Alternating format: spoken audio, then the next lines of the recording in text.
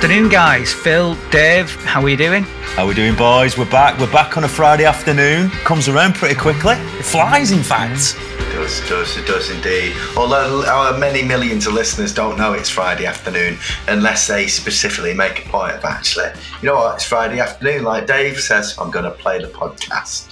Could be Tuesday morning, could be Sunday, and also, depending on where they're listening from. Depending on where they're listening from, exactly. Boys.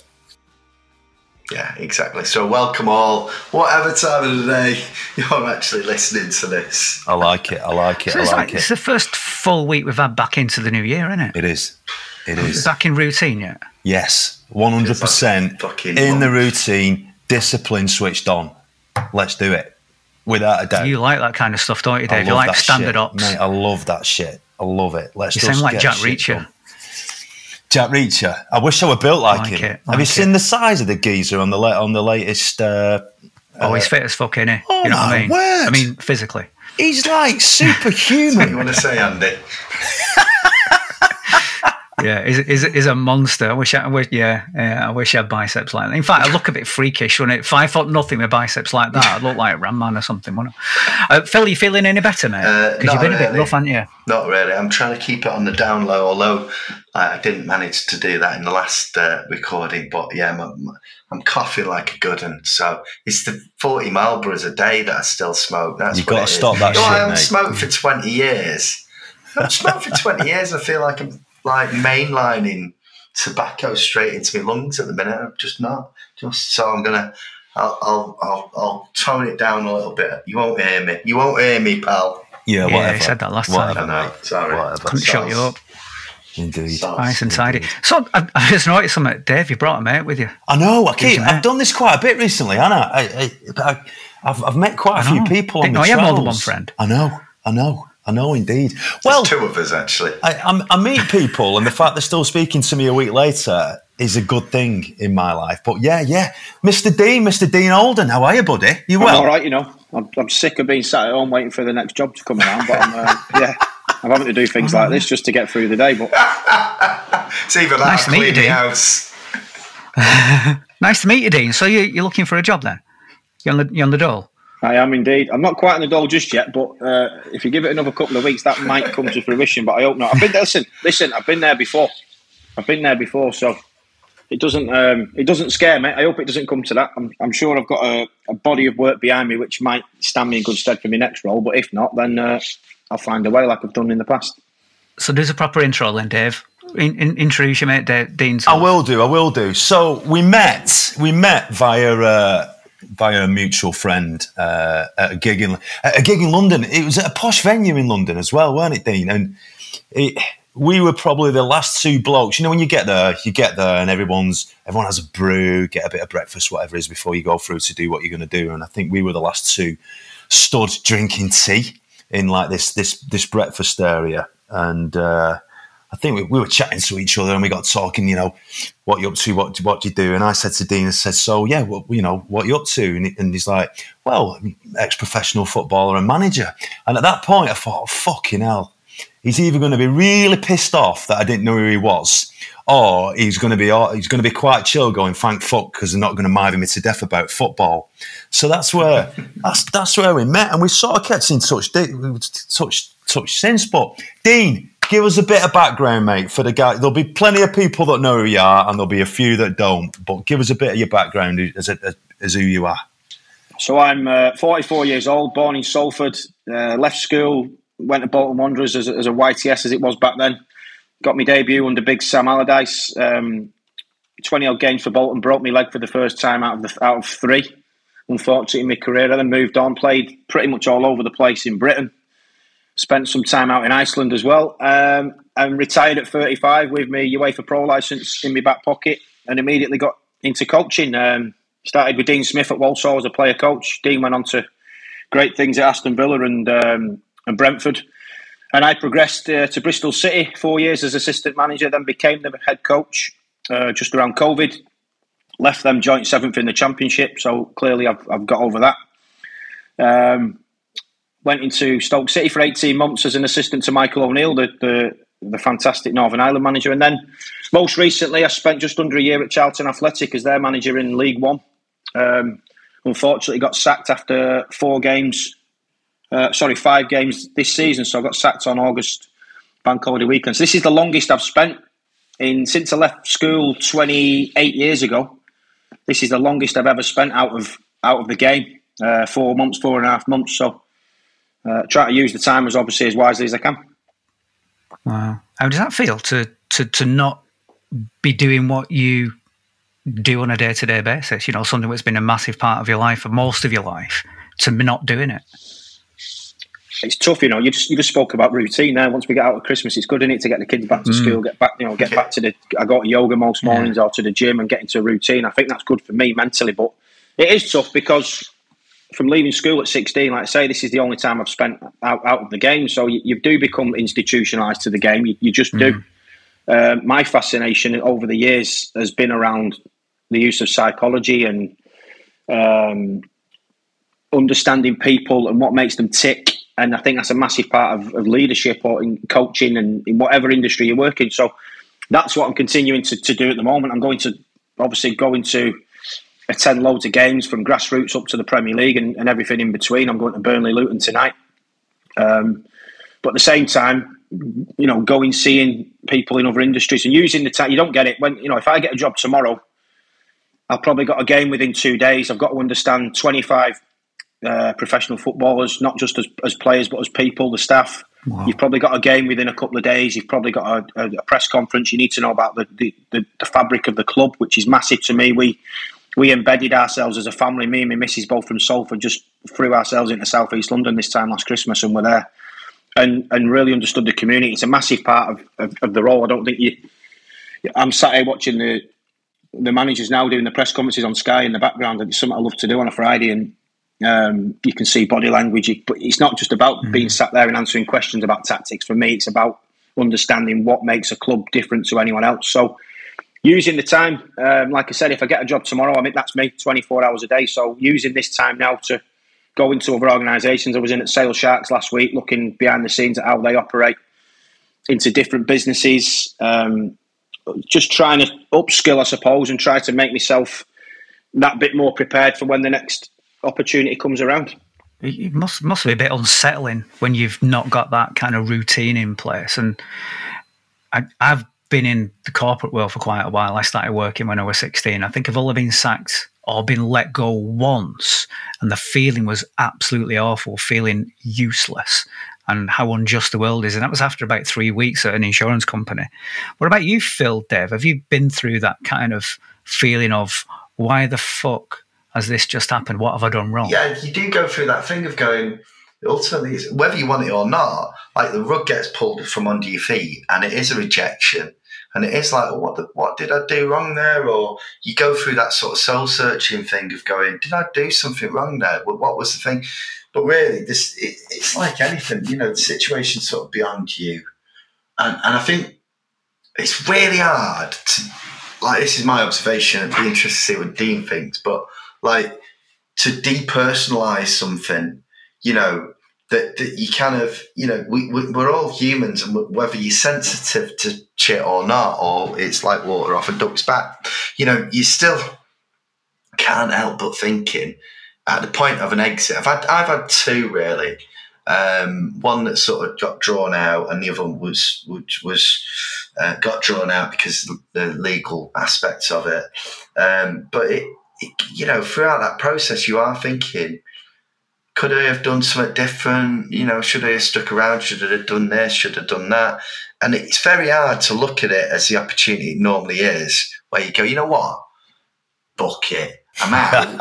I was making it work as best I could, right? And now I'm out of it. I can see, well, actually, it's not so bad, is it? Actually, the world, like a lot of opportunities. I mean, I suppose that's what Dean's talking about, isn't it? It's like, all of a sudden you're out of a situation, all of a sudden the opportunities start emerging, whether it's something aligned to the day-to-day or it's something that's a bit of a tangent, well, not direct tangent, but, you know, enough for you to go, yeah, I'll have a bit of that. I'll check that out, because I know if I go and find out how Sales Sharks work or whatever else, I can learn from that. They'll probably learn from me, and I'll learn from that in wherever I end up next. And by the same token, you sort of, you know, you're doing that longer term kind of thing. So it's hard in the moment, but then you've got to. There's a point, isn't there, where you get through it and go, well, actually, I'm still alive. Still got my family around me, and then it's fair game.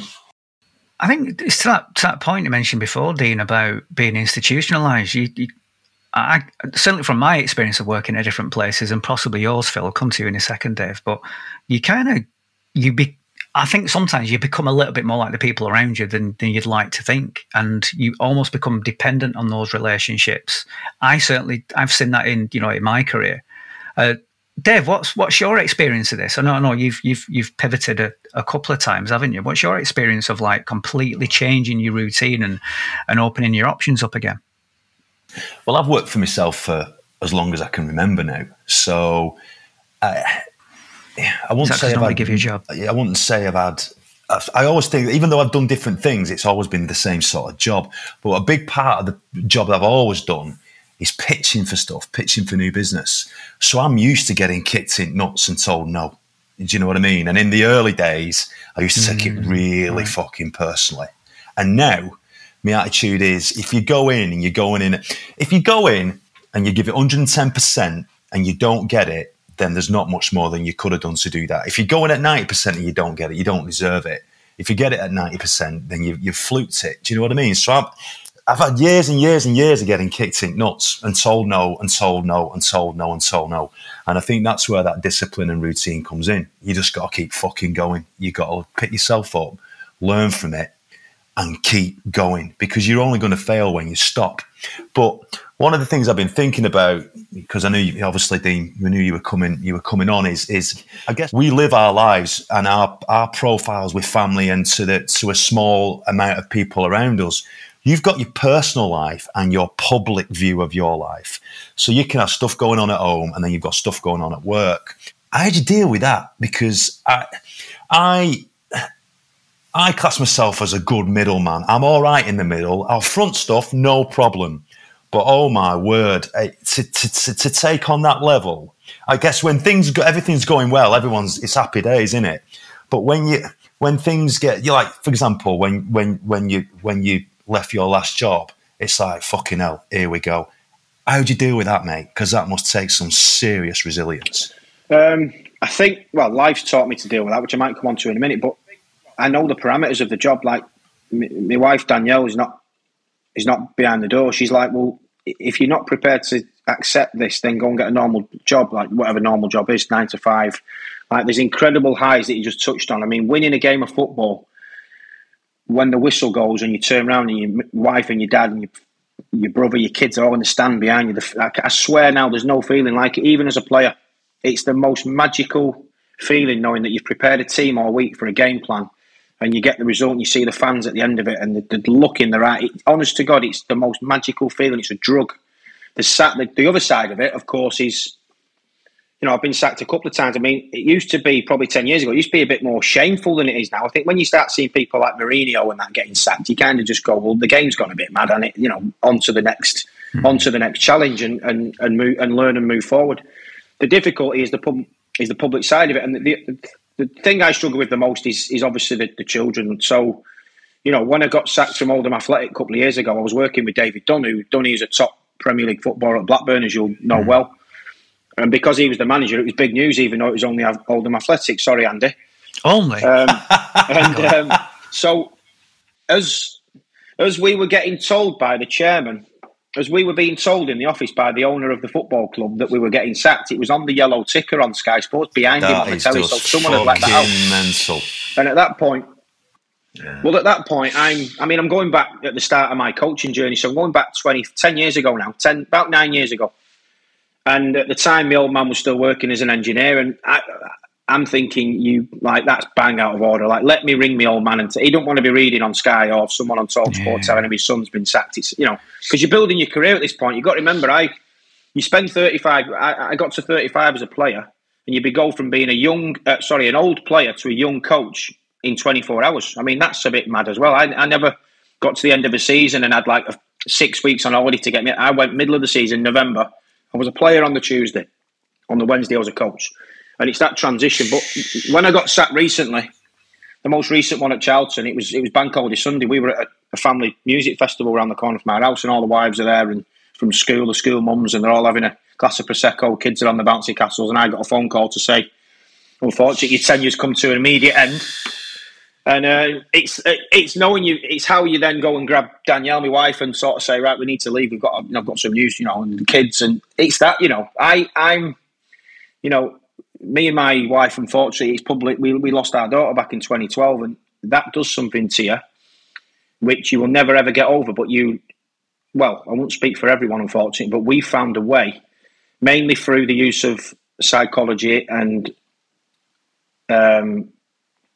things like that, which have prepared me and give me such a thick skin to life, that being sacked as a football manager is difficult because I absolutely care so much about this job. I care so much about the club that I'm working for and the people. And it's so tough now when I'm out of work because you think about the missed opportunity. But at the same time, I don't believe in stats. So I became a professional footballer.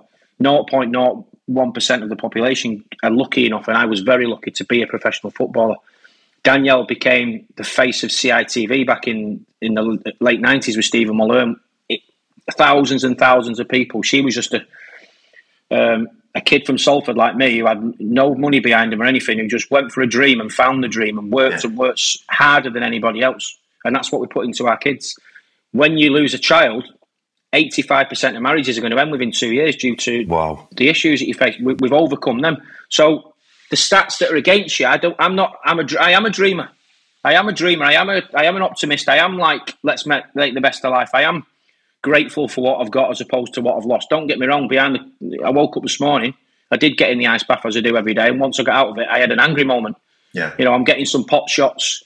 I'm getting some pot shots coming from my previous club around certain things that went on at the time, and I'm not prepared to go public and answer them critics because I don't believe in that. I believe in keeping my dignity and knowing the truth. Yeah. So I'm not sat here saying I don't ever get angry and I'm Mr. Calm and I'm very optimistic all the time, but I've come from nothing and made a career for myself in one of the toughest industries, and I've had a bit of a setback recently, but it doesn't put me off. Like you said before, Andy, about going down the Dole Centre. Like, I worked in a butcher's as a kid. I was a paper boy. I got a gun pulled on me on my driving test, would you believe, in the middle of Whalley Range. Oh, dear.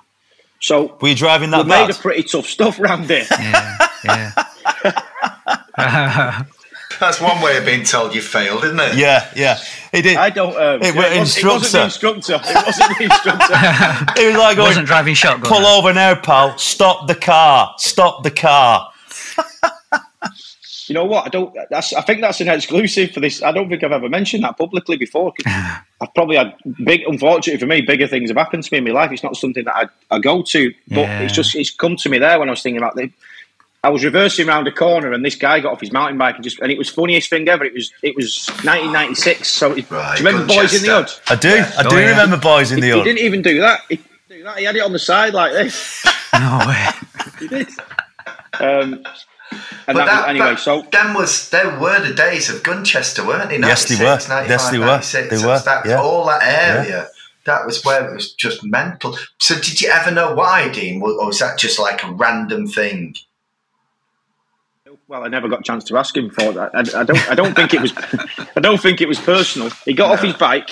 He got off his bike at the front of the car because I'll never forget. The instructor said, "If you're doing like a 3-point turn or something and you get it wrong, don't finish it. Just correct it, and you won't get marked down." So I was halfway around, reversing around the corner. My arse end was miles out. I'd got it wrong, so I stopped. Let him go past on his bike. He gets off. He says, "Get out the car, you piece of." Wow. I swear. Oh, you can swear, mate. You can swear. We all swear. Piece of shit, he said. I'll never forget it. And it obviously lasted seconds, but it felt like he got back on his bike and he went through this cemetery and off he went. And the best bit is the instructor never took the wheel, so I stayed at the wheel of the car and followed this cop van until he pulled over at these lights, and then we jumped out and said we've just been held up by it, and that was the end of the test. And luckily, I passed. Wow, that's awesome! Oh, that was my next question. Well done. Did you pass? I'm pleased to tell you, Mr. Holden. That's an amazing story. I love that. Stuff like that just lives with you, doesn't it? Like those moments, because you don't know, like what that next move might have been from that. He might have just you can't second guess it. But what if he'd have pulled the trigger? Yeah, I mean, they talk about fate and stuff like Sliding Doors, one of the best movies ever. Like, I genuinely believe a little bit in that. I think, when CC died, and I won't go too much into detail, but we went on holiday and she died the first morning of our holiday, and I've tried to book the earlier flight that morning and couldn't get it, and we ended up going in the afternoon. And you're going like, if we'd have gone on the earlier flight, would she have caught the infection on the plane? And your brain plays these tricks on you. When I got my Bolton Wanderers career ended when I got my broken leg, because I got sent off against Charlton Athletic, ironically, in the quarterfinal of the FA Cup for going face to face with one of their players. I didn't headbutt him, but we kind of had one of them little sort of lovable moments where you go lip to lip. And I got a 4-game ban for that. And I came back, played a position in midfield I wouldn't have been playing if I wouldn't have got sent off. And then I broke my leg. And you go, if I wouldn't have got sent off, I wouldn't have been in the middle of the pitch there to go into that tackle. And that ended my career at the top level. That was 16 months out of the game at 19.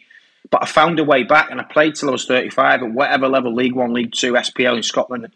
So I just think, genuinely, you get dealt a set of cards and you've got to make the best of your hand. I really believe in it. And I think I think it has stood me in good stead already in coaching. But, all these experiences, I would not have chose any of them clearly, but they don't half help you when it comes to leading a group of particularly young people who you're trying to empathise with, kids of today who are going through all these troubles. Sorry for going a bit deep. No, it's good. Don't apologise. That's what we end up doing. That. This is a rare opportunity.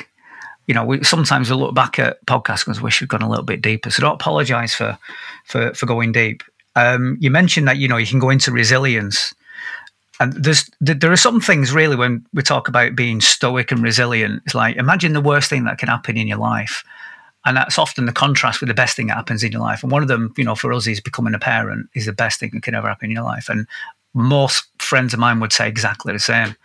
So to contrast that, one of the worst things that can happen in your life is that loss of CC. How do you cope with that? And what have you learned from that, if you don't mind me asking? First of all, thanks for mentioning the name, because you don't hear it too often. So it's nice to talk about. The first couple of weeks and months are you're just trying to survive. I was out of contract. I was 33.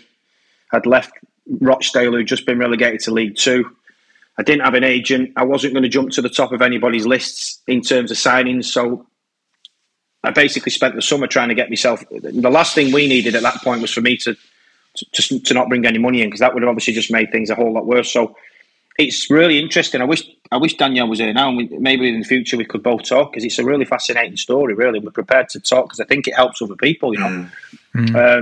We dealt with it. I thrust myself into getting a club, and luckily Dean Smith at Walsall was our angel. We seen him a few weeks ago, and Danielle just burst into tears and threw her arms around him. It was 12 years ago, because without him that summer, I might have disappeared out of the game. God knows what I'd be doing now. She stuck. We had two other kids. We had 3 kids under 4. So Joey and Ellis were like 3 and 2 at the time. So Danielle was concentrating on them and trying to retain some balance to our family. And for a long, long time, we just wanted the most boring life. We just didn't want any surprise. We just wanted, like, I'll go to work, I'll go to football, come on. Like, it was so scary. Like, physically, it was. I went through a phase of about 4 years where I would have done anything to have somebody walk in and just inject me with something which would have forgot about C6. So I never knew her, because the pain of losing her was too strong. I'm glad I overcame that. I really am. I think the biggest thing we found was a local group called the Compassionate Friends, who, if anybody on here is struggling, Google it. They're all over the country, and basically we found, again, 2 of our heroes really, who 35 years ago lost their son. He was 13, snowball fighting, went to bed, had a brain aneurysm, never woke up. And these are really tough stories to listen to, but this is our life, and I don't like sugarcoating things. I talk very boldly and coldly, so I do apologise for that. I don't believe in small talk. I think for me in the public eye as a football person, Danielle's got a career going now. She's TV presenting Jeremy Vine, and she's got her own show on Talk TV. People look up to us because we're so-called in the public eye, and we're just the same as anyone else. So we've got to a point now where our purpose, as well as making our careers the best we can possibly be. Danielle still wants to go on loose swimming or this morning or dancing on ice. I still want to be a Premier League manager. We want our kids to be happy and healthy and do as well as they can. But if we can be a beacon of hope for anybody, we would love that more than anything.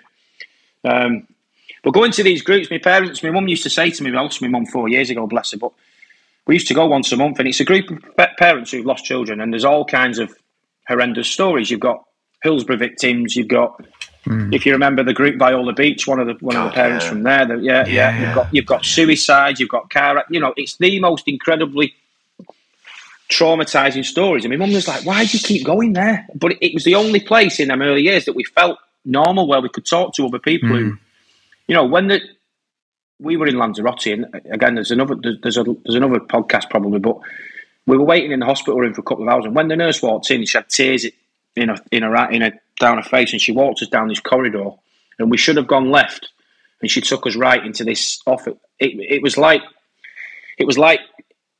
like going into a movie. It was like, I can't tell you. And when you go through that, when someone else has been through it, there's a weird kind of, we're in this club together, and you're helping each other. And Danielle is always been on stage. She was Snow White in pantomime. She's always like, right, where's the spotlight? Give me the spotlight. I've always been the man in the shadows, the guy, the quiet one. And she just stood there with tears down her face, Danielle, and took it literal. And I just lost the plot. I just smashed up this. I smashed up this office. I felt like I was having a heart attack. I mean, if anyone's ever had a panic attack, it was that on steroids. But I'm delving. My brain's taking over now. But I'm trying to take you to there's only one way of surviving that. You take drugs for the rest of your life, or you find a way. And we were 34 years old. I mean, we were two kids from Salford. Didn't have a fucking clue what we were doing. They sent us out of the hospital. We sat and cuddled her for a couple of hours afterwards, and they sent us out of the hospital into a taxi. And honest to God, you wanted somebody to go, right, cut. Yeah. Next, go back. Right. Yeah. We needed a manual. We needed a manual on, here's what you do with the rest of your day, never mind tomorrow. How are you going to go home and tell? We were on holiday with my brother and Danielle's sister, who are married as well, and they've got kids. And then you've got to ring. I mean, I'll never forget, the guilt telling my brother so that he could ring my mum. And my mum sat at home, and every time we went on holiday, it's that first morning phone call. Hi, we've arrived. We're going to the bit, and what that did to members of our family. And it wasn't our fault, but the guilt that you naturally take on is something that you find really difficult to, because we've all, it's not just me and Danielle, there's a lot of, anyway, so here's what we did. We went, we aren't taking antidepressants for the rest of our life. Not that there's anything wrong with that, by the way, in the short term, but we had a long life to live. And we went meditation, yoga, Wim Hof. If no one's heard of him, Google Wim Hof. Magical guy who had a purpose to do what he did. Twice a day we're in the ice bath now, 12 years on. Twice a day meditating. And again, I go back to Dave, you asked me a question before about the public. I can't ever complain about my public life within football, because I bring a lot of my public life into my work. I show my vulnerabilities a lot. I'm happy to share my vulnerabilities, not only to a group of players and staff, but to the media to talk. Because I can't just talk about losing a game of football or winning a game of football. There's always something bigger to me. It's a whole. So that's what's got us through, is talking to people. And one of the biggest things we're campaigning for at the moment is, why is counselling and psychological help so expensive? Yeah. But it doesn't have to be. I found a lady locally who, for free, she used to sit in a church hall every Thursday night, and no one would ever turn up. And my sister luckily found her for me. I went in. And you have to connect with a counsellor, don't you? The first one I went to see was paid for. And she was sat in a chair, and she was looking at me, and she was like, bloody hell, that must have been tough. Like, no shit, Sherlock. And I didn't connect, and I wasn't ever going to open up. I found this other lady called Julia. Julia was like, into prisons. She was telling me about one fella that she'd seen who had 12 different personalities, and I just buzzed off her, and I connected with her, and she didn't judge me. And me and her talked, and it's the only thing that's got us through. But that's happened. That's by happenstance, that, hasn't it? And I totally hear you, Dean, on that, because there's been times when I've had to try and get counselling of all sorts of thingies, all sorts of types just to deal with things that happened. And you go in this fucking really weird thing, whereas if you try and get anything from the NHS, right, much as I love the NHS, you're literally waiting half a year easily. Like, no disrespect, as I say, to the NHS, but to try, if you need help in that moment, right, you need it, don't you? Getting a referral to an agency, and an agency that ring you up in 6 weeks, and then you get a referral again for a diagnostic, and then from that, it's just bullshit. 6 months down the line, you might speak to someone. Enough. And your alternative, obviously, is to fund yourself, but then you're into a complete, like, what's the word? A complete sort of anything goes. You might find someone who's great. I remember, man, jeepers, I ended up paying like 80 quid a session to go and see this guy who would literally, I know it was part of his process, his methodology, but he would sit there and say nothing for 45 minutes. And I'd be like, I'm not outside of this, and Andy will disagree, I'm not the most chatty and open person about like shit that's going on up here, right? Last thing I want is to sit there for 45 minutes, spilling my thingy without any response, and there you go, there's your 80 quid. I'd be looking at the clock thinking, fucking hell, when will this end? But that's because I had to sort of self-refer and find something. And then you start, and it's like, am I any better off for burning through this cash? And I think maybe I am, but it doesn't feel like it. I'm more frustrated with the whole thing. Like you say, it's a connection thing. I got no connection with this particular guy. But as I say, that was his methodology. That's what he studied and all that kind of thing. But no one's telling you this, So it's just hard, and it shouldn't be. There are so many things where people reach out for support in the moment and it's not there. And I think that's a huge, you find out about talking groups for whatever domain that is, and they can be really helpful. But I think we have to do a lot of the work ourselves. And I think that shouldn't be like that. It feels like there's a big gap in, like, signposting and someone saying, like, I hear you, I hear what you're going through, and there's this, and there's that, and there's that. And you know what? You can start it this week. Yeah, I agree with you there, Phil. I mean, it's brought something else up there. And you used the word purpose before, Dean, and that's something that means a lot to me. And I think sometimes that our future is often shaped by the events that happen in our life. We don't know what's going to happen, but when it happens, then you go, that's what I'm here for after all. And just to kind of share what I mean by that, I facilitated a suicide prevention group because I once myself was suicidal, probably going about 12 years ago, after really just screwing things up in my life, generally speaking. An experience that we had is that the NHS with billions behind them, was sending suicidal men to our talking group. And we were all volunteers with no training. We just turned up once a week on a Monday night, and a professional body who were there to save lives were sending people who were actively suicidal to our group and expecting us to deal with them as almost like we're their intervention as volunteers. So that put us under a lot of pressure. But just going back to your point about purpose there, Dean, you said that you're campaigning at the moment. This is a really good platform to talk about something. Like, if you could do something about it, if there's any game changers listening now, Dean, what do you want to happen?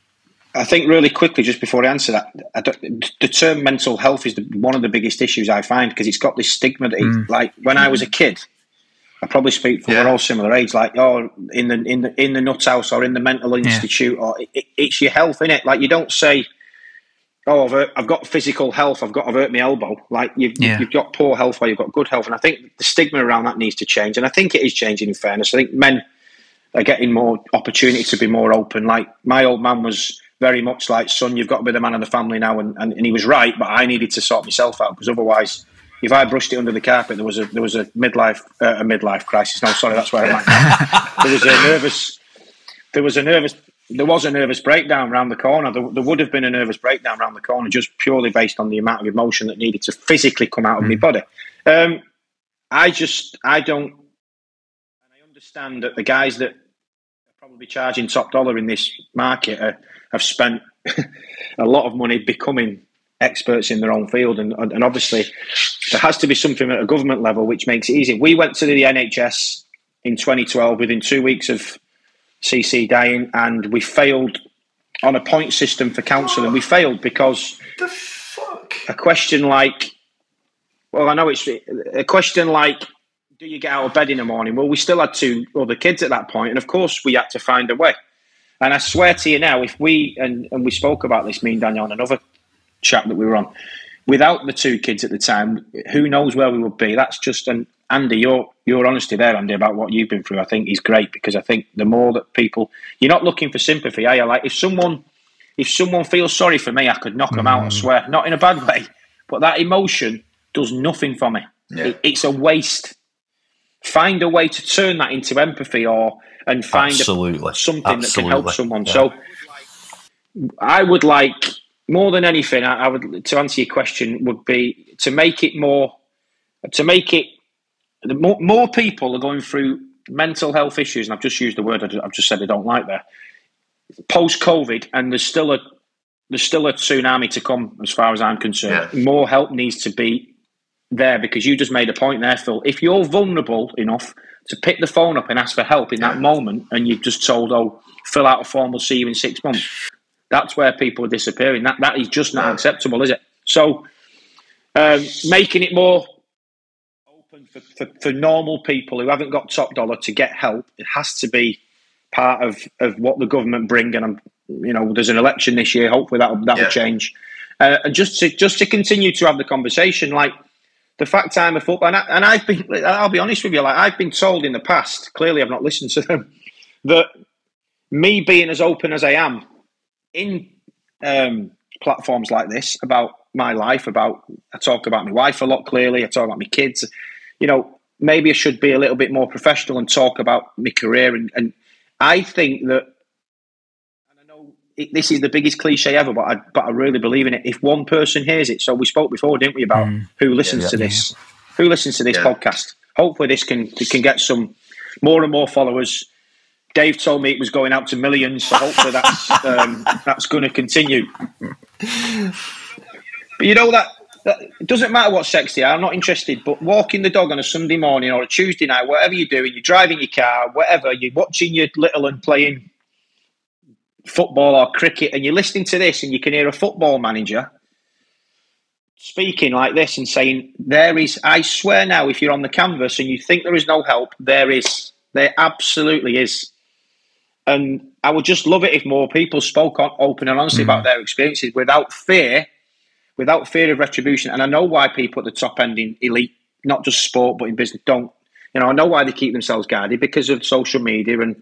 But I think there's a platform that I've got. I believe I was put on this earth not only to be a really good father, hopefully, and a husband, and hopefully very good in the industry that I've chosen, which is football, but to help other people. Absolutely. Yeah. I do remember, like, on a very micro level, like within the first couple of, me and Dave and Andy talk about this quite a lot, but within the first couple of weeks of us doing this podcast, like an old mate of mine belled me up and just said, can I have a chat? Can I have a chat with you? I just thought it was a work thing. It was like, I've not spoken to this guy for a while. We'll have a chat about something and cook something up to do together. And he kind of then offloaded about stuff that was happening in his life. He says, well, I've listened to the podcast, and you guys, I didn't really appreciate that I could talk to you about this kind of thing. And it's like, fucking hell, within a couple of weeks of doing it, it's done the job just for one person, and that's enough. So and I think that was always the point, that we could if we're going to be open and honest about stuff, then other people might feel comfortable doing it. Here's an idea. I imagine its talking point at the moment is the post office drama. You've seen it, right? Scandalous. Incredible. Without Mr. Bates, who again is another adopted hero of mine, without him going to that particular church hall and taking a stab and a gamble at people turning up, which they did, that would be brilliant. I'm giving you an idea for your next podcast live. Rock up at somewhere in Northern England with a date, and I bet you a load of fellas and hopefully maybe some women as well would turn up and be open and free to push the message. One step ahead, Dean. People one step ahead of you. One step ahead of you. Just we've got Walking Cod coming up. Yeah, Walking Cod. There we go. Haven't we, Dave? We do indeed. Yeah. You should, do you know what, mate? If you're still unemployed, you should come along. It'd be decent. It'd be good to see you. It'd be good to see you real world, mate. Real world. But we'll see. But that's the whole point, wasn't it? It's like we'll get out and go do a real world thing, and there's no agenda or anything. It's just let's go and have a walk and have a natter. You know, rock up. I really, really, really hope I can't make that. I really can't make it. Hoping to be working. Yeah. so but I'll listen. Even if I'm working, as long as it's not a Saturday at 3:00, I'll make a point of being there. Don't worry about that. So we've spoke about where you've been, where we've been, where we are right now as well. Quite a poignant time, really, because when people are working in a particular sector, you mentioned becoming about institutionalised, they become that, and that's all they seem to become blinkered at. And what I've just heard now, Dean, is start speaking with you. You've got so much in common with us. My perception, and I'm sure this perception of people who watch football in particular, is that all he is football. Football. And without football, this person's nothing. Now, you're way more than that, obviously. You're a deep thinker, you meditate, you do yoga, you adore your family, all these things which are very, very similar to many of us anyway. You could potentially be successful in many different fields and many different sections, different sectors, if you so desired. Do you still see football as your future? Or do you see yourself doing anything else? For example, within psychology or public speaking or coaching people at different levels. Have you looked beyond being a Premier League manager, for example? Thanks for you've not seen my GCSE results, so it don't matter, though, does it? That's in the past. For me, and again, this is a message that we spread to our kids all the time: is that find a purpose and find something that you're absolutely passionate about. Don't end up I couldn't give a monkey's if one of my kids ended up in a so-called really poor job like a bin man or something. If they were absolutely passionate about making the streets clean and they loved it, then go for it, genuinely. Because I can't think of anything worse than waking up in the morning and just like living for the weekend. Like too many of my mates still Monday to Friday, they graft the nuts off and it's all about the weekend. And at times I'm a little bit jealous, I'll be honest with you. But football has been my whole life. I've been very, very lucky that he's given me that. And it's, aside from my family and psychology, it is my only like mad passion. Like I get imposter syndrome a lot. Like I love to go and do public speaking, and this is where me and Dave met. A mutual friend of ours, Luke Staten, who's doing a fantastic job at the moment with this type of stuff, helping out kids in schools and all that. I am sweating and I'm nervous before I go on stage, but if I'm talking about what we're talking about now, I'm more than comfortable. I feel it's my life, and I'm an expert in what I've been through because it's my life. I feel a bit like that in football. I trained to be a referee back in 2011 because I was so worried about I came out of the game of football at 35 with not a great deal of money behind me. I played at the lower level because of injuries and whatever else, and we didn't have a load of money behind us to retire. We had to work for and I was worried that if I didn't become a coach, how was I going to stay in this beautiful game that I absolutely I'm obsessed with? And I didn't last long in that. I hated it. I absolutely hated it. So to answer your question, I'd like to do both, Andy. I'd like to become that assistant, and I'm more than open about being an assistant manager. I've done that a few times and I love that as well. But being involved in football, in coaching and helping youngsters progress and develop, and then using that platform to go and do public speaking and maybe in the future there's a technical director role there or sporting director or something like that, which I'd be quite open to, I think.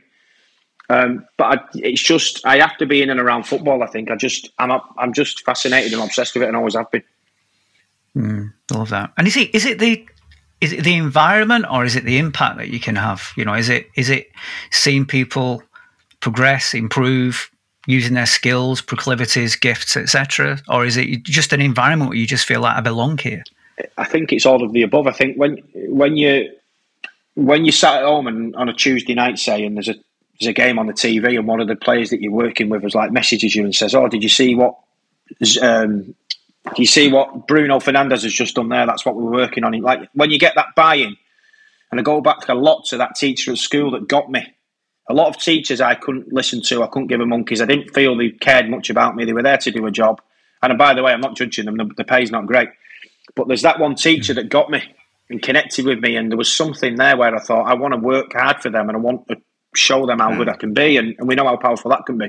That's a big part of why I want to be a coach. The other side of it is there's a picture of me on the internet at 5 years old when Norman Whiteside scored that worldie against Everton in '85 in the FA Cup final. And we went and had the picture with the FA Cup at Old Trafford. And I'm there at 5 years old with a full United kit on. The FA Cup's bigger than me. And my dad used to take me around the country. And even now, as a coach, if I go to a stadium I've never been to before, when you see the pitch and the seats for the first time at a new ground that you've never been to, the buzz that you got as a kid, I still get that now as a manager, as a coach.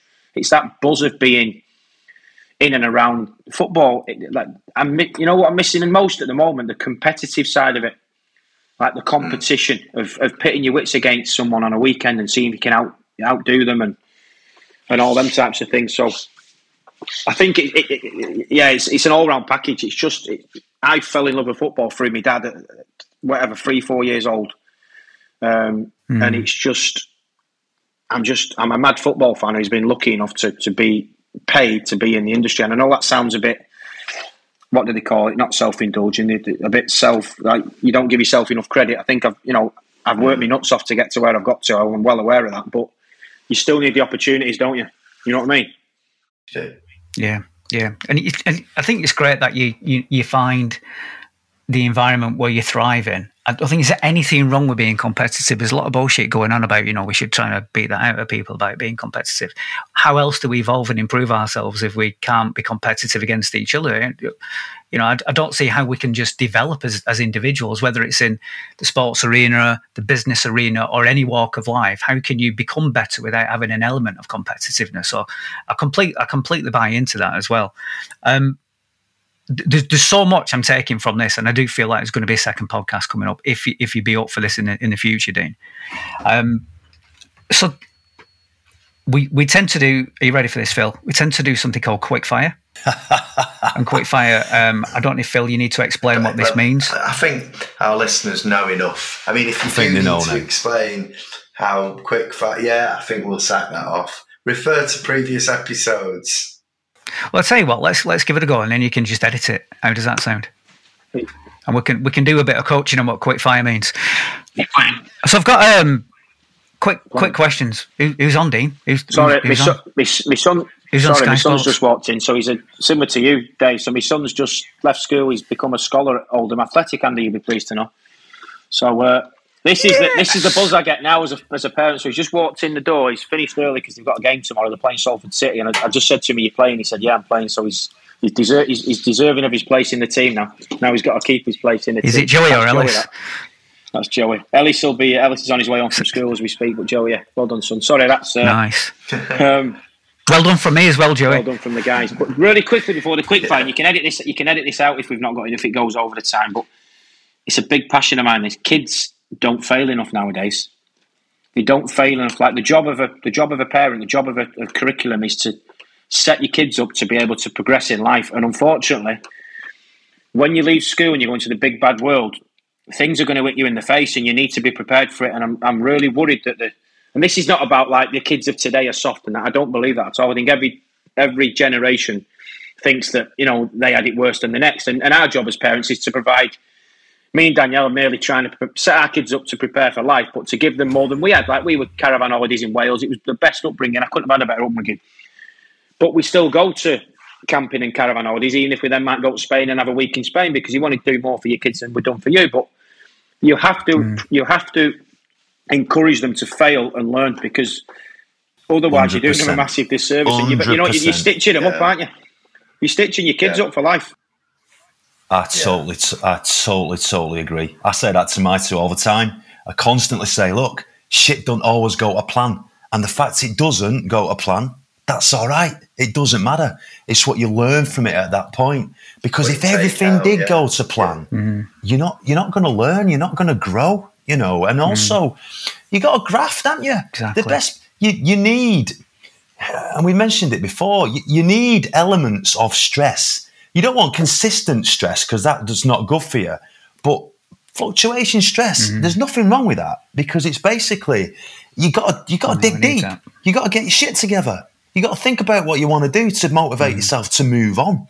And exactly what you said then, Dean, with regards to you want to provide and give more to your kids, but on the flip side of it, you don't want it to be too much that it just becomes absolutely expected. I want this and I want it now. Don't always fucking happen, that, guys. You got to work. We've got a sign. You might be able to read half of it here. Yeah. It's a sign that don't wait for the storm to pass, learn to dance in the rain. I think it's the most magical quote, that. Yeah, and I'm not massive on quotes because it can be a bit David Brent, but that's just... Get the guitar.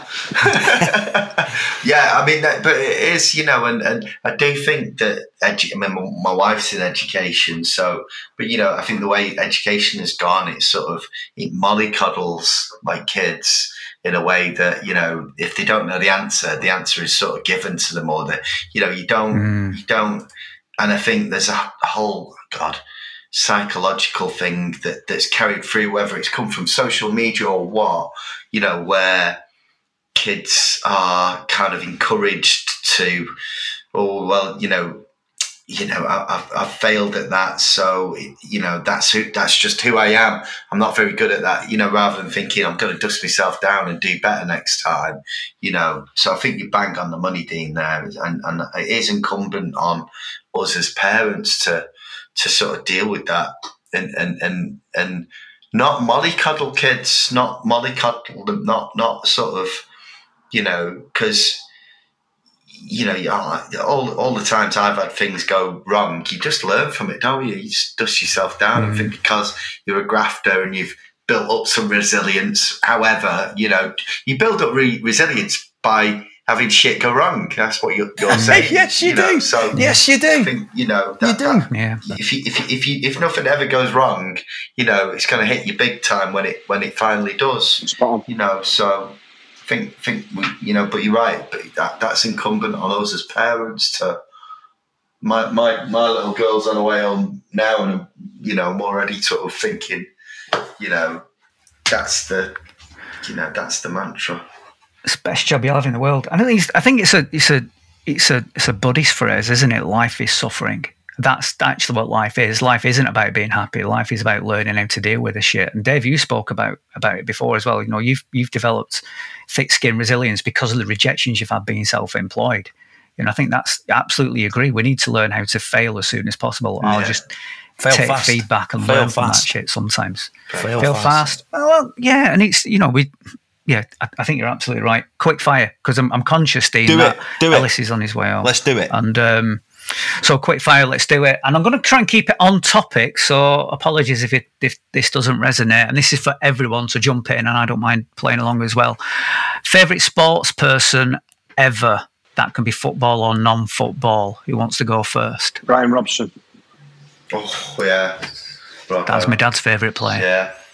Yeah. I was in a little restaurant in the lake. Oh, he's killed the quick fire. He's killing the quick fire already. Is it quick fire, Phil? How many times? Go on, Phil. Quick, go on. Do it. Does it? Oh, let me tell you this quick story for 20 minutes. Go on, Bob Fleming. He never shuts up, does he? Oh, I won't say much. Don't take the huff. Don't take the huff. Be resilient, Phil. Be resilient. Do it. Say it quick. I know. Cantona, innit? Cantona, what a hero, what a legend, just someone that completely didn't do the fucking bullshit. It was just his own person in his own bubble, said what the fuck he wanted, and was an amazing player. Cantona, total legend. And I was in a nightclub with Eric Cantona once. Anyway, that's another story for another day. Some about sardines and trailers there. Yeah, it was. I've got to agree with that one. What about yourself, Dave? Oh, I quite like Mike Tyson. I just everything about him. Who doesn't? Everything about him, man. Yeah. you know, just for beast. Absolute beast. Yeah. And seeing him now, I think from what he was to what he became and now what he is, it's just like, you know what? Why not? I think I'd go with Daley Thompson. Always a hero of mine. Because he's ZX Spectrum, is that? Andy? Absolutely. Brilliant Yeah, of course, keyboard. yeah. Decathlon. And in terms of footballers, Gunnar Haller. I can't believe nobody's mentioned Gunnar Haller. I'm the only person in the world who talks about Gunnar Haller. I still think I was going to call Brandon Gunnar Hall, Gunnar Haller. Nicky won't have it at all. So we went with It's Brandon. a great name. You know what? Absolutely. She just won't having it at all. She goes, I think Gunnar sounds rock hard. It does. But it probably doesn't translate as well. Anyway, so what if you didn't do what you're doing now? This is to everyone. What would you do? So if you weren't in your current sector or current job, what would you do? I'd like to be a tram driver. Piece of piss. Absolute. There's 2 buttons. Go, stop. Job sorted. If you wanted the total opposite, where you didn't have to give a shit. I apologise to any Metrolink drivers listening to this singing. Oh my word! And I've misinterpreted the role. But I sometimes think, you know, because I've got. So it's quick round, isn't it? I love it. I love the fact. It's genius. It's genius because he goes.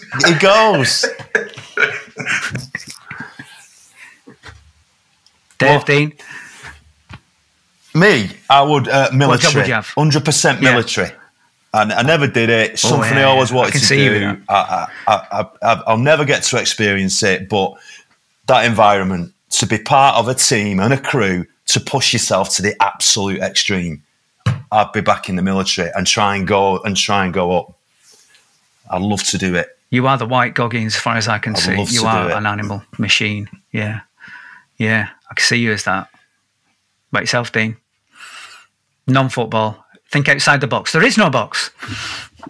You know what? My uncle was a fireman as a kid, and 6-7 year old. I remember going down the pole, and it was brilliant. But the older I've got, the more I think like I'd be running the other way. I think genuinely would be running the other way. You've got to have some balls of steel, haven't you, to be a fireman. But that was aside from football as a kid, that was something I was interested in, I would say. So yeah, mate, let's go with that. Let's go with fireman. Fireman Dean, I like that. And I want to be an athlete when I grow up. That's it, pure and simple. 800 metres, following the footsteps of Steve Ovett. That's what I'd want to do. Fair play, man. Fair play. We're going through time very, very quickly right now, and I think this should be a follow-up podcast. But this is at the point now we kind of bring some sort of summaries to what we've reflected on this chat. And kind of share that with our listeners, our millions of listeners, Dave? So just quick summaries, Phil, Dave and Dean, you know, what have we taken from this chat? What's relevant? What are the lessons that we'd like to share? Who's going first? Yeah, I mean, for me, and whether the terminology is right or not, I think the conversation we've been having, Dean, as with regards to when it was like the private and public sort of like visibility and things like that, and don't judge a book by a cover, because you don't, you know, what you're seeing there isn't necessarily what's happening here. And today, the conversation we've had, if nobody really knew you, it's open. Do you know what I mean? They get to see who you are. That's why I quite like I watch a lot of sports documentaries, you know, when you see like around football, when you see behind the scenes and things like that, you know, and I guess from a manager's perspective, all you see from a manager's perspective is what you see on that pitch and the interview afterwards, and that's it. But when you see the docs, you get to see the real person behind the scene. And I love that. And today we've been able to have an even bigger conversation with you, mate, about, you know, some quite deep personal stuff. So, yeah, don't judge a book by a fucking cover, you know, from what you see. You know, it's not as black and white as that. I like it. Go on, Phil. Yeah, same, really. Same. It's just like those, like, emotional points on the journey there that Dean shared with us. You know, and the impacts that have and the ways of dealing with that. And just the whole thing of sharing that is just, you know, because I think we've come from a period where people in the public eye, back in the day, you know, growing up in the 80s and 90s, you know, people didn't, things would just be pushed under the carpet. If anything happened, it'd be like, and I think just that openness to talk about stuff that's happened, and actually not just to talk about what's happened, but actually to go, you know what, I'm going to do my damnedest to sort this out so it doesn't happen for other people. I think is turning the negative energy, as I think Dean said, into some empathy and some action. I think he's just spot on. And if we could all take that, how do you deal with the shit you're dealing with and turn it into something where the next person in that, I mean, there's something I've got going on at the minute. I'm doing exactly the same. It's like, if I can get to the point where the next person in this position doesn't have to deal with this in the same way, you fuck all the money, fuck all of that. Yeah, nice. Legacy. How do you change the experience of the next person going through the same sort of thing you're doing? That's what it's all about. Yeah, I like that. I think for me, it's very, very similar to what you both said. Slightly different twist on it. I mean, first of all, we're all pretty much human beings anyway, whether in the public eye or not in the public eye. I think it's a beforehand, Dean, that we all take a shit in the morning anyway, or hopefully we do anyway. So we've all got the same sort of... That's my advice. I'm paying that one forward. Prunes. This is Phil who doesn't want to talk much. He even interrupts when it's not his bit. Sorry. So we're all the same. We're all human beings. We've all got red blood and stuff like that. Vulnerability to me feels like more of a strength than a weakness, without doubt. But I think what stands out to me, Dean, what I picked up on, we didn't really say a great deal about it, was, in this podcast, you're the star of this podcast today. You're one of us, but you are the star of the podcast. You're our guest. But I think the stars of this podcast are the people who have allowed that to happen. Those people have had your back and Danielle's back through the times that you were suffering. Having those places like the Beacon of Hope, for example. I think they're the stars of the show, really, as far as I'm concerned. The ones who've allowed us to get through the shit we have to deal with. The ones have not asked for anything in return. They're there. And I think we all, as human beings, and our listeners as well, owe it to our friends and family to just be there for other people when they need it.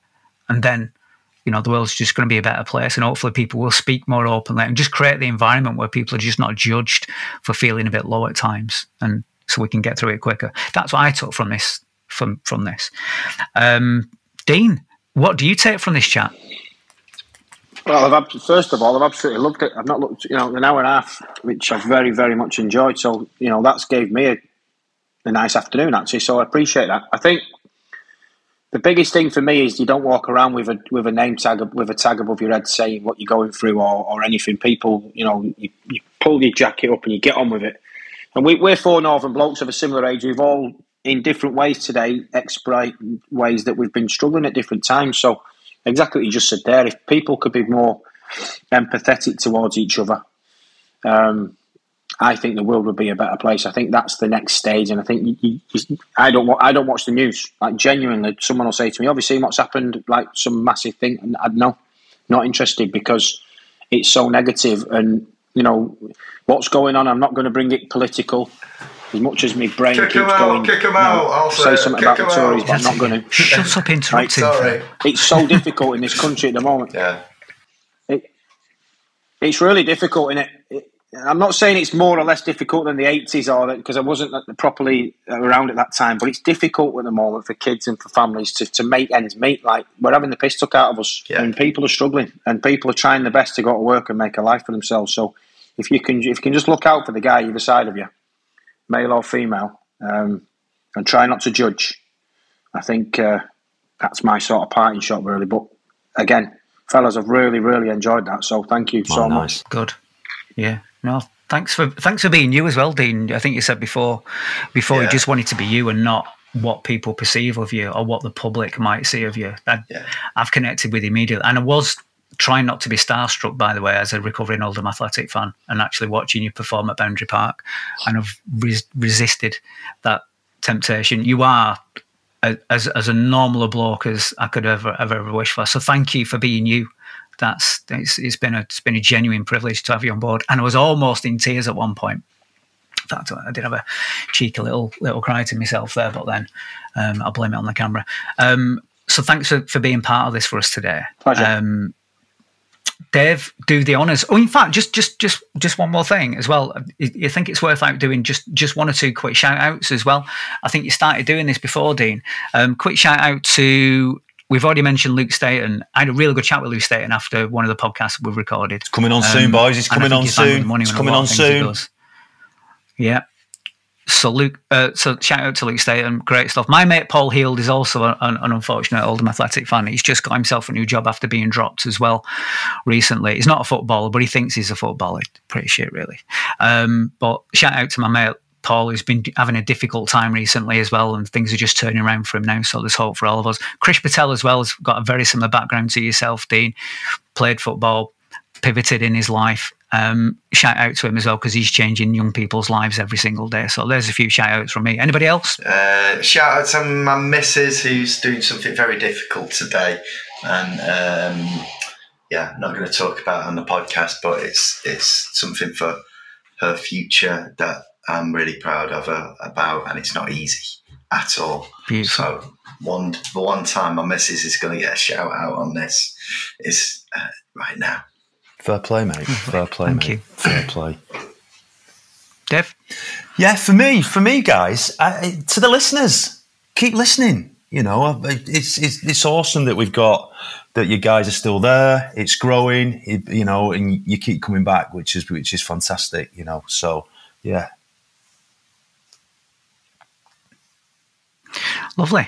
Right. Can I just interrupt really quickly just about socials? Not to grow my followers, because I'm not asked about that, but like, I'm very open in terms of direct messaging. In terms, I get a lot of people saying I'm in London, I'm in Bristol, I'm struggling with this, and that. Do it, man. And just pointing people in the right direction. So at Dean Holden UK on Twitter, and I think it's at Dean O'Hold HOLD on Instagram. I think. Holden. Oh, sorry. I thought Holden. I thought I said Oldham. Sorry. What a knob. But we'll share, Dean, we'll make sure if we get your socials from Dave, we'll add them to the podcast bio as well, so people can reach out directly. Yeah? Nice work. So, cheers, Dean. Thank you. Nice one, mate. Guys, it's been awesome. Absolutely fabulous. Another really, really good episode in the can. Dean, mate, thank you very, very much. It was a pleasure to meet you on day one. It's been great to keep in touch with you, and I really appreciate you coming on today. Some really, really, great conversation and valuable insights. So all the listeners that are out there, keep listening. Thanks for coming back. Keep coming back. If you like what you hear, give us a like, give us a share, give us a comment and a subscribe. And if you want to get in touch, if you've got any thoughts with topics that we're talking about, or you want to get in touch and just for a convo, or you may even want to come on the pod, drop us an email at hello@talkingcod.com. And we'll see you at Walking Cod. Indeed, we will do. Bosh. Brilliant. Have a great weekend, guys. Nice one, everyone. Love the three of you. Cheers, guys. Take care.